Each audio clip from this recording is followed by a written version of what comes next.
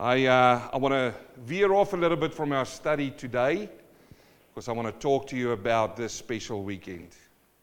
Now, I want to say this morning to you all that we don't celebrate Easter. And it might shock a few of you if I say that. Easter is all about chocolates, Easter eggs, bunnies, all of that stuff. We don't celebrate that.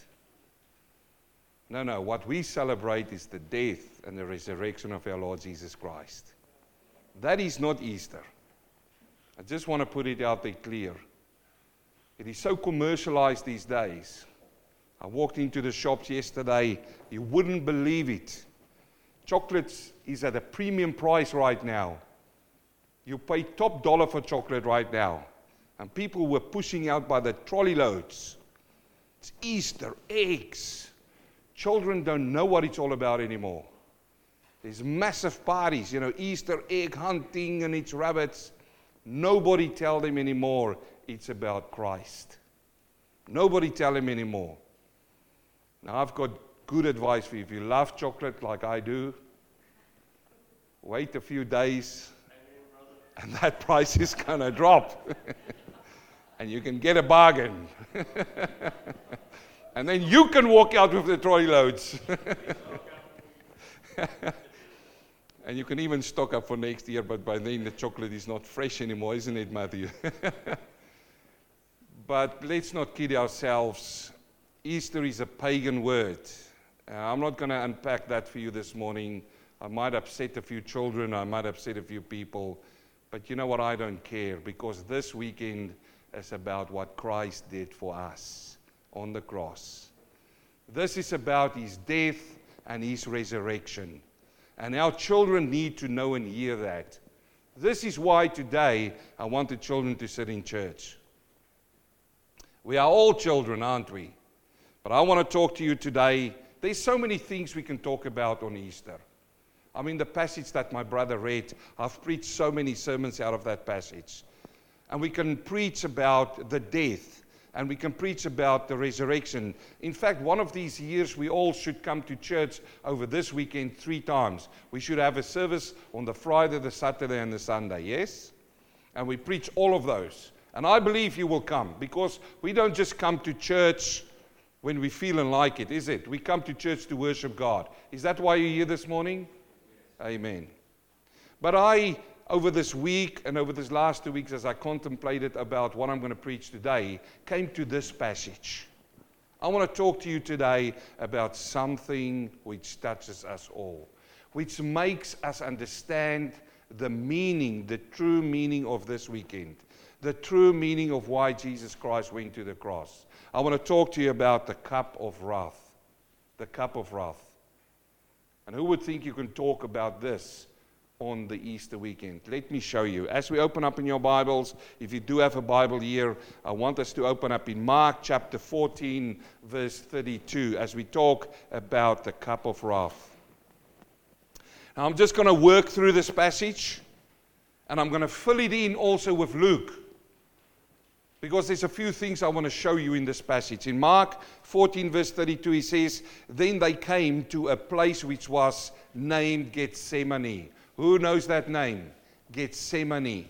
They came to a place which is named Gethsemane. And he said to his disciples, this is Jesus now, "Sit here while I pray." And he took Peter, James, and John with him, and he began to be troubled and deeply distressed. In Luke chapter 22, verse 39, it's the same passage, but it's Luke writing this account now. He says, coming out. Now, they were coming out from the upper room. What happened by now? By now, they came together, they had their final meal, what we heard about this morning, and Judas Iscariot already betrayed him. Well, he walked out on Jesus. And then when they came out, he went to the Mount of Olives, as he was accustomed. This is important for us to see those words. What did he do on the Mount of Olives? What do you think? He went there to pray. He went there to pray. He went to the Mount of Olives to pray. As it is accustomed. I like that word. Have you got a place? Have you got a Mount of Olives where you are accustomed to go to? This is also called your inner closet or your prayer place. Jesus went there often to pray.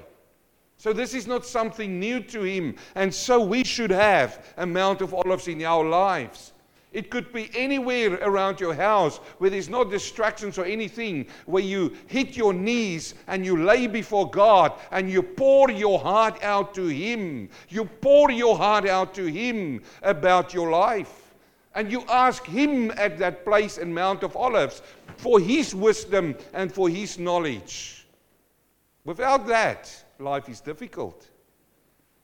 It says he's coming out, and he went to the Mount of Olives as he was accustomed, and his disciples followed him when he came to the place. You see that? The place. We see here that the place name is Gethsemane. When he came to the place, he said to them, "Pray that you may not enter into temptation." We are living in a world of temptation. Who knows that? The world is looking for your attention. The world is tempting you. Temptation is not a sin. It is when temptation has actualized and become an action that it becomes a sin. But Jesus turns to them and he says to them, "Pray that you fall not into temptation," at a place where he's accustomed to go. Let me say to you that your strongest weapon you have against temptation is prayer. You can read books, you can read whatever, but your strongest is prayer and reading and searching the scriptures of God. He says, when he came to this place of Gethsemane, he said to him, now Gethsemane means an olive press. He's on the Mount of Olives. Gethsemane is an olive press. And the amazing thing is, dear friend, that our Lord Jesus Christ, if you think how you get olive oil out of olives, how do you get that? They press the olive. And when they press the olive hard enough, what comes out? Oil. Olive oil. At this place, we will see in front of our eyes today that our Lord Jesus Christ was pressed. He was pressed in the place where they press olives. But the amazing thing here is, as he goes to this place which is on the east side of the temple, he had to cross a small little river. It is called the Brook of Kidron. The Brook of Kidron. As he walked into this garden, he would walk over this little river. And that little river, if he could speak this morning, and if the waters that runs through that river, and maybe a small plank over the river, and as they cross there, if the river could look up into the face of Jesus, he was walking in there to pray and to be pressed, because there was a rebellion against him out of Judas Iscariot. Judas Iscariot also represents the rebellion of the world to reject him. You see, this is not the first time that this little brook would have looked upon it. This little brook called Kidron. He walked over there. And I don't know how his face would have looked if that river could talk. And it flows here this morning, and he says, when I looked upon the face of the Savior of the world, as he walks in this time of agony into that garden, because the garden became a garden of agony. What was his face looking like? But this is not the first time, because in the Old Testament there was a man called David, which was a type of Christ. A type of Christ. We find this playing off back in the book of Samuel. In the book of Samuel, we remember that Absalom now came, and he did what? He rebelled against his father. He rebelled against his father, against David. And he was taking over, and David had to flee. He had to run away because his only son was going to kill him. You see, this is the picture of Judas, the one closest to Jesus. The one who was so close. One of his disciples came to Jesus. And you know what he did? He betrayed him here, his very own son, This is David, stood up against him. And we find here in 2 Samuel chapter 15, verse 22. So David said to Ittai. Now Ittai was a Gentile. I can preach a very good sermon out of that for you, to show you where the Gentiles is grafted into the olive tree. But he says, so David said to this man, go and cross over. Cross over what? Then Ittai the Gittite and all of his men and all of his little ones who were with him crossed over. Before this, David said to Ittai, you've got no case here. You go back. Absalom won't kill you. He wants to kill me. He wants to destroy me. You go back. And you know what he says? He says, no, I stay with you, David. And he crossed over. Now look at this verse now. And all the country wept with a loud voice, and all the people crossed over. The king himself also crossed over the brook Kidron, and all the people crossed on towards the wilderness. This little brook, he walked over, like Jesus many years after would walk over that same brook into the Garden of Gethsemane. The name here for the brook Kidron means a valley of decision, or the place of final judgment. Remember, this is where Jesus walks into, the valley of decision. Remember that, the place of final judgment. In Mark 14, as we follow now again, he says, then he said to them, my soul is exceedingly sorrowful, even to death. Now listen to this now, church. He says to them, stay here and watch. And he went a little further and fell on his ground and prayed that if it were possible, the hour might pass from him. And he said, Abba, Father, all things are possible for you. Take this cup away from me. Nevertheless, not that I will, but that your will be done. You see, it is the valley of decision. He's before a decision now. It is the place of final decision. And he says these words. First of all, he said to them, stay here and watch. That's a military word. Be aware. Keep your eyes open. Why did he go to this mountain? Because he prayed. What did he say to them earlier on? If you pray, that's the best weapon against temptation. What do you watch out for? Watch out for temptation that will come to you. Because temptation will make you tired, will make you dreary. Your eyes will become slack and you will not be aware of what is coming. So he says this to them. In Luke chapter 22, verse 43, when we follow it there, and then the angel appeared to him from heaven, strengthening him, and being in agony, he prayed more earnestly. Then the sweat became like great drops of blood falling down to the ground. Something happened in this garden.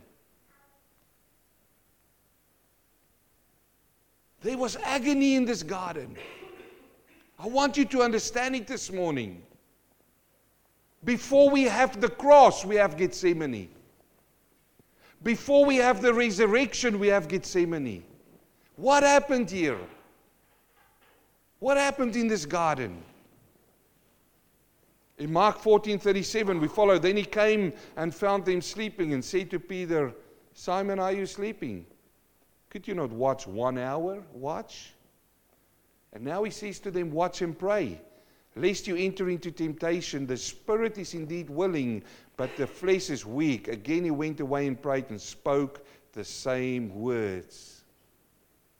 I want you to notice here one thing. He says to them there, stay here and watch.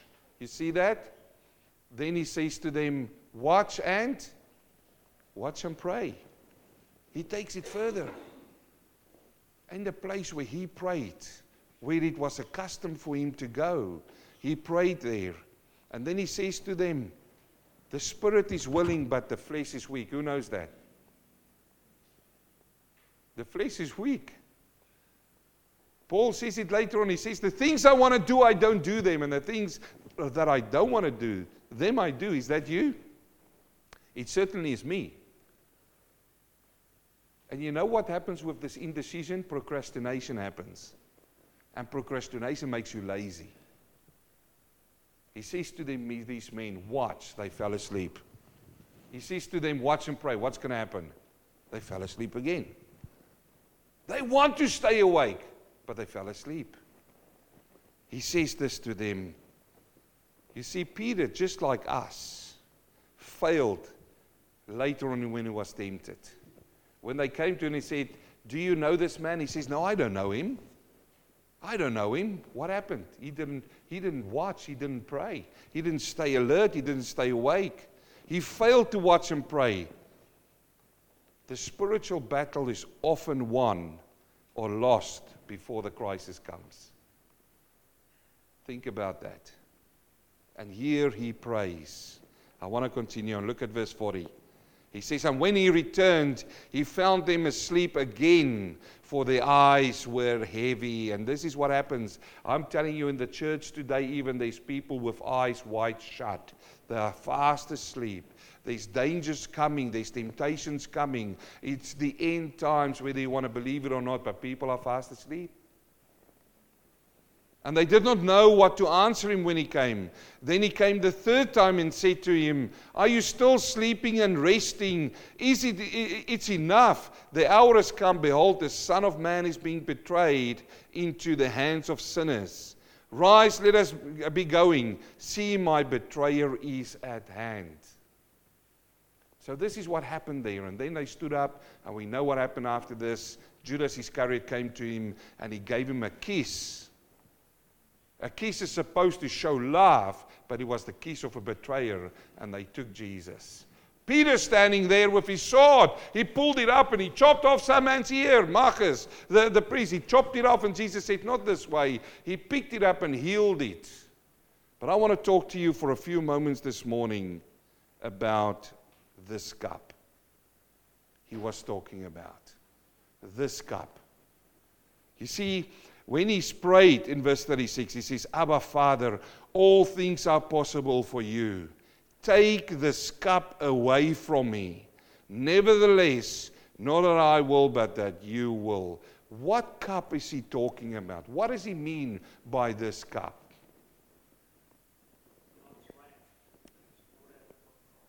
That's right, my brother.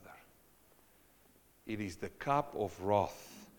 The cup is a powerful picture of the wrath and the judgment of God. I want you to think about that. Jesus prayed and he says, take this cup away. And that is the sign, the cup, of the wrath of God and the judgment of God.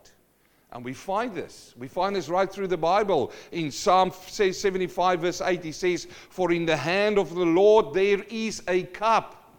I want you to understand something here. You're going to see how this cup is going to come back to you and me. Because, brother and sister, you and I have got a cup that we need to drink. He says here in Psalm 75:8, he says, for in the hand of the Lord there is a cup, and the wine is red, and it is fully mixed. It means that it's ready to be served when it's fully mixed, and he pours it out. Surely its dregs shall all the wicked of the earth drain and drink down. What will happen? Who will drink this? Come on, it's on the board. Who will drink this? The wicked. All the wicked of the earth will drink this. It's mixed. It's ready. It's the cup of wrath. Let's go further. Let's look at this cup in Psalm 11 verse 4. The Lord is in his holy temple. The Lord's throne is in heaven. His eyes behold, his eyelids test the sons of men. The Lord tests the righteous, but the wicked and the one who loves violence, his soul hates. Upon the wicked he will rain what? Coals, fire, brimstone, burning wind shall be the portion of their cup.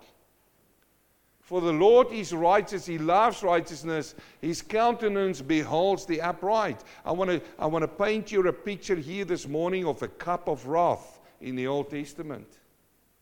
And then he continues on in Isaiah 51 verse 17, and again, there's so many scripture verses. I could have chosen so many more. He says, awake, awake, stand up, O Jerusalem, you who have drunk at the hand of the Lord the cup of what? The cup of his fury. This cup is a cup of fury. You have drunk its dregs of the cup of trembling. It's a cup of fury and a cup of trembling, and he drained it out. This is the cup that we find here in the Garden of Gethsemane. And here is the amazing thing. Jesus had to drink that cup. He drank that cup. So the question that we need to ask this morning is, what happened here? What happened in this garden? The cup of the Lord, this cup, this particular cup, is for the enemies of God. The cup is for those enemies. So you may ask this morning, but who is the enemies of God? Who can we talk about when we talk about the enemies of God? Can you see, I want to show you something here, that cup, the agony, when his sweat became like drops of blood, it was for a reason. What was that reason? He says it right here. What happened here? In Philippians chapter 3, verse 18, he says, "For many walk, of whom I have told you often, and now tell you weeping, that they are the enemies of the cross, whose end is destruction, whose God is their belly, whose glory is their shame, who sets their mind on earthly things." In Philippians 3, verse 18, "For many walk," everybody say many, "for many walk, of whom I have told you often, now tell you even weeping, that they are the enemies of the cross of Christ." And look at James chapter 4, verse 4. "Adulterers and adulteresses, do you not know that friendship with the world is what? Enmity with God." You wouldn't have said that, would you? "Oh, but I love the world." God comes second. If you say you love the world more than God, what are you? You're an enemy of God. Look, it's not I'm telling you this. I know it's a serious message, but this is a serious weekend. Again, I come back to the thing. It's not Easter. It's not a party. Hey, we're going to celebrate Easter. We're going to have a party. Woo! That's not what it is. This is a price that was paid. And the price that I want to show you this morning is this cup of wrath that the enemies of God had to drink. He says it's enmity with God. Whoever therefore wants to be a friend of the world makes himself what? An enemy of God. Enemy of God. There's a cup for these people. 1 John chapter 5 verse 19. "We know that we are of God, and the whole world lies under the sway of the what? The wicked one." You say, "But wait a minute, preacher. I'm okay. I'm good. Am I an enemy of God?" The Bible says that we all go astray, speaking lies. The Bible says that we all have fallen short of the glory of God. That's how we were born. You were not born as a friend of God. You say, "But wait a minute, I look at this little baby and they are so beautiful, but do they come out of the womb and sing praises to God? Do they? Is that the first thing on their mind, to come out and sing a hallelujah song? No, they grow up in a fallen nature. They will grow up, these little babies and children, to love this world. They will, because they live in the world. And the world will tempt them. And you know what will happen? It will come to fruition. And they will grow up in sin. And they will sin as they were born according to Adam and Eve. And you know what they need? They need a Savior. And I'm telling you this morning, according to the Word of God, that these little babies who grow up and they become toddlers and young little children and young men and young women and young adults and older people, all of them has got a cup to drink. And if you're an enemy of God, this is the cup you drink.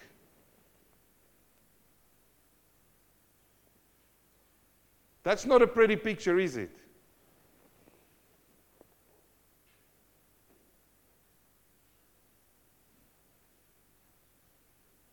If I give you a cup, if you come to my house, it's a cup of friendship. If you walk in and I say, "Can I make you a cup of coffee?" What's going to be in the cup? Come on, it's easy. Coffee. If you say, "No, I want a soft drink," what's going to be in the cup? A soft drink. You know at least what's in there, my friend. I'm giving you what God is actually giving the world to drink is a cup of wrath. And you say, why would a loving God do that? It's because there's a sinful people. That's why. That's why. Friend, if you and I sit here today and we want to go to heaven, let me explain to you something about heaven. Heaven is 100% holy. 100% holy. Who loves eggs? Who loves scrambled eggs? I do. Sometimes I make toast. I love it well. I get the toaster out and I sit there and I make the scrambled eggs. You know what I do sometimes? I know I'm a big man. I take 5 or 6 eggs, okay? I know you take 2, but I take 5 or 6. And I've got the pan out there and I do the pan and I take the first one, I crack it open, and second one, crack it. And I'm so good at it now, I can do it with one hand. Crack it, crack it, and the first and the fourth. What happens if I've put 4 eggs in there and the 5th one I crack open and I throw it in without even thinking and it's a rotten egg? Do I go on and make scrambled eggs and eat it? Will you? You wouldn't even eat eggs when there's a rotten one in there. How would you want to go to heaven when there's one sinner in heaven? Let me tell you this morning, friend, there will be not one sinner in heaven, because God is holy and with Him is holiness. This is why He's prepared a cup of wrath for the world. There is consequences that's coming. I want you to be clear this weekend. I know last week we preached about being born again. And you know what? I just preached what the Lord lays upon my heart. I want you to understand what happened in the Garden of Gethsemane. In that oil press, when they crushed the olives and the oil comes out, our Lord Jesus Christ was crushed. But with what was He crushed? With this cup. With this cup. You know, when I think about this, I had to be the one who had to cross that little river, that brook of Kidron. I had to, everyone sitting, look at me now. You are the one who had to cross that brook of decision, of final judgment, and come into that place of oil press. And you and I had to drink that cup in that garden. But you know, friend, brother, sister, He did it for us. This was made for the wicked one. Now that you understand this cup, listen to His words again, will you? He says, Abba, Father. He says, my Father, Daddy, Father. As you and I can call upon Him now, He says, all things are possible for you. You know what He meant by those words? He says, you can take this away. But He says, take this cup away from me. This cup of trembling, this cup of fury, this cup of wrath, which John Shipman had to drink. I had to drink that cup of wrath. And you know what? I wouldn't be able to drink it. I would be lost for eternity, because there's nothing inside of me that will be able to stand before a holy God. Nothing inside of me will give me any impotence to drink and stand before Him and say, I'll drink that cup. This is it. What happened here? Let me tell you. Jesus took our place as the enemy of God. He took our place. The Lord who came from glory took my place as the enemy of God. He was judged and drank the cup of the Father's fury, so we would not have to drink from that cup. This was the source of His agony. Can you understand now? Can you understand now that He went back to His disciples and He said to them, you are sleeping. You don't even know what's going on in this garden. You don't even know the agony that I'm going through for you. And all I'm asking you is not to come. He left them behind. Have you read the passage? Have you read it? He left them behind. He didn't say, I need your strength to help me through. He went on His own. He went there. He bowed before the Father. And you know what? The agony, the full weight of our sin, your sin and my sin, was laid upon Him. And He was crushed like that olive, so that, the Bible says, His sweat became like drops of blood. All He asked them to do is watch and pray. And they couldn't even do that. Where are you? Do you realize what He's done? He took our place. In Romans chapter 5 verse 10, it says it to us, for even when we were enemies. You see, who was the enemies? We were the enemies. And what was the enemy supposed to get? The cup of wrath. I showed it to you out of the Old Testament, out of the New Testament. There's no escape here. Even when we were enemies, we were reconciled to God through the death of His Son. Much more, having been reconciled, we shall be saved by His life. You see, He knew what He was coming into. And now He says, Father, if it's possible, take it away. Nevertheless, not what I will, but your will. Now let me ask you, what is that meaning there? It was the Father's will that Jesus was pressed for you and for me. Because if it wasn't the Father's will, the Father could have taken it away, could He? But He says, nevertheless, it is your will. Let me just give you one glimpse of more of the agony. In Hebrews chapter 5 verse 7 we find it. He says, who in the days of His flesh, who's this? It's Jesus. He who in the days of His flesh, when He had offered up prayers and supplications with a vehement cries and tears. Does that sound like the Garden of Gethsemane? Vehement cries and tears to Him who was able to save him from the dead, and was heard because of His godly fear. Though He was a son, yet He learned obedience by the things which He suffered. And having been perfected, He became the author of eternal salvation to all who obey Him. Let me summarize this morning, and I want to ask you a question.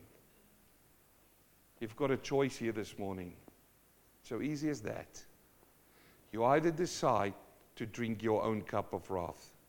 You remember when the disciples came up to Him? They said to Him, Lord, let me sit at your left and let me sit at your right hand side. You remember that? And He turned to them and He says, the cup that I'm going to drink, you won't be able. Yet you will drink a cup, which means we all will die physically one day. We're all going to drink a cup. But brother and sister, you either drink your own cup and you try to carry the burden and the fury and the wrath of God, or you come to Him who did it on your behalf. You surrender your life to Him. He saved your soul, and it was done on your account that He had this cup in the Garden of Gethsemane. Can you see that before victory comes the Garden of Gethsemane? Have you ever thought about Gethsemane like this morning? That cup that was meant for you and for me? Whose cup do you want to drink? Your own cup? Or do you want the Lord Jesus Christ to drink the cup on your behalf? Which He did. Which He did. I want to play you one song and then we'll pray. We'll pray after that as you think about this.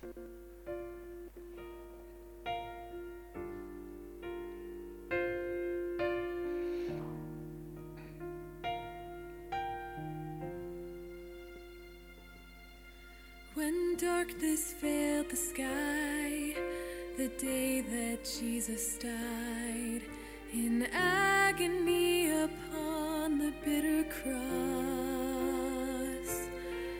they took His body down and laid it in a tomb.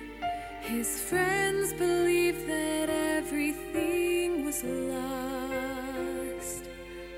But when the third day came, the darkness turned to light. For Mary heard her name and saw the living Christ risen to set the captives free. Risen to ransom you and me, to bind up every broken heart, to conquer death and sin. Risen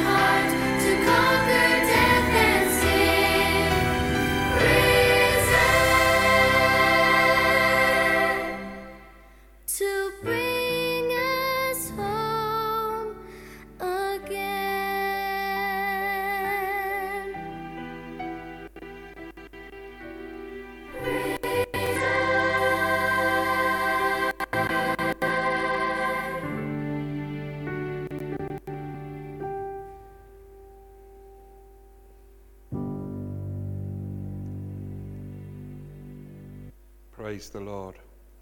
You see, this is not where it ends. It's not where it ends in the garden. That's not where the price was paid. In the garden, he made the decision to drink the cup. But then after that, he left the garden. And when those soldiers came, and Judas Iscariot was there, and he walked over to him, and he kissed him because that was the sign. They took him, and he would go into 6 court cases. 3 by the Romans and 3 by the Jews. But then they took him and they dragged him to the cross. See, all this needed to happen. He didn't pray that day and say, Lord, please let the death go away, the cross. He was going to go to the cross, and that's where he decided to drink the cup of wrath. But it happened on the cross when he was nailed to the cross, that your and my sin was nailed with him to that cross. That's where it happened. Because they broke his body open and his blood came out for you. And that was where the blood of the Lamb washed away your sin. How wonderful and privileged is it that you sit here today? If I stop at the garden alone, this is a doom and gloom message. You might be sitting here and say, what happened? But you know he did go to the cross for you. For me. And when you see him hanging on the cross, think of this. Written upon him was the sin of mankind. Your sin, the wrath that you had to take, was hanging there. And they poked him. Listen to this. They came to him.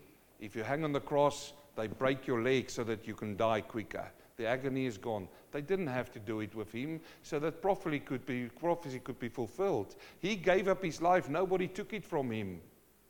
But this is the great news, brother and sister. They put him in a tomb. They rolled the stone in front of the tomb. And they thought, this is it. It's finished. But it's not. It continues on. Because on the 3rd day, as you've heard this morning, the stone has been rolled back. And he's been risen. He's been risen. This is why I can preach this morning, this sermon. And I know that you sit here this morning and you say, thank you, Lord, for taking my cup. But you know what? Thank you, Lord, for being alive. He's risen. They go to his grave and they dig it open. I'm sorry I was loud, brother, but I can't help it. But they dig up the grave and they look for DNA. They couldn't find his DNA because he is risen. So thank you, Lord, as the song says. You brought us home. Before I pray, brother, sister, sir, madam, make sure that when you close your eyes tonight, you go to sleep, that you pray this prayer out to God and say, Father, I want to make sure that I don't drink that cup of wrath because Jesus did it for me. Amen? Heavenly Father, we thank you this morning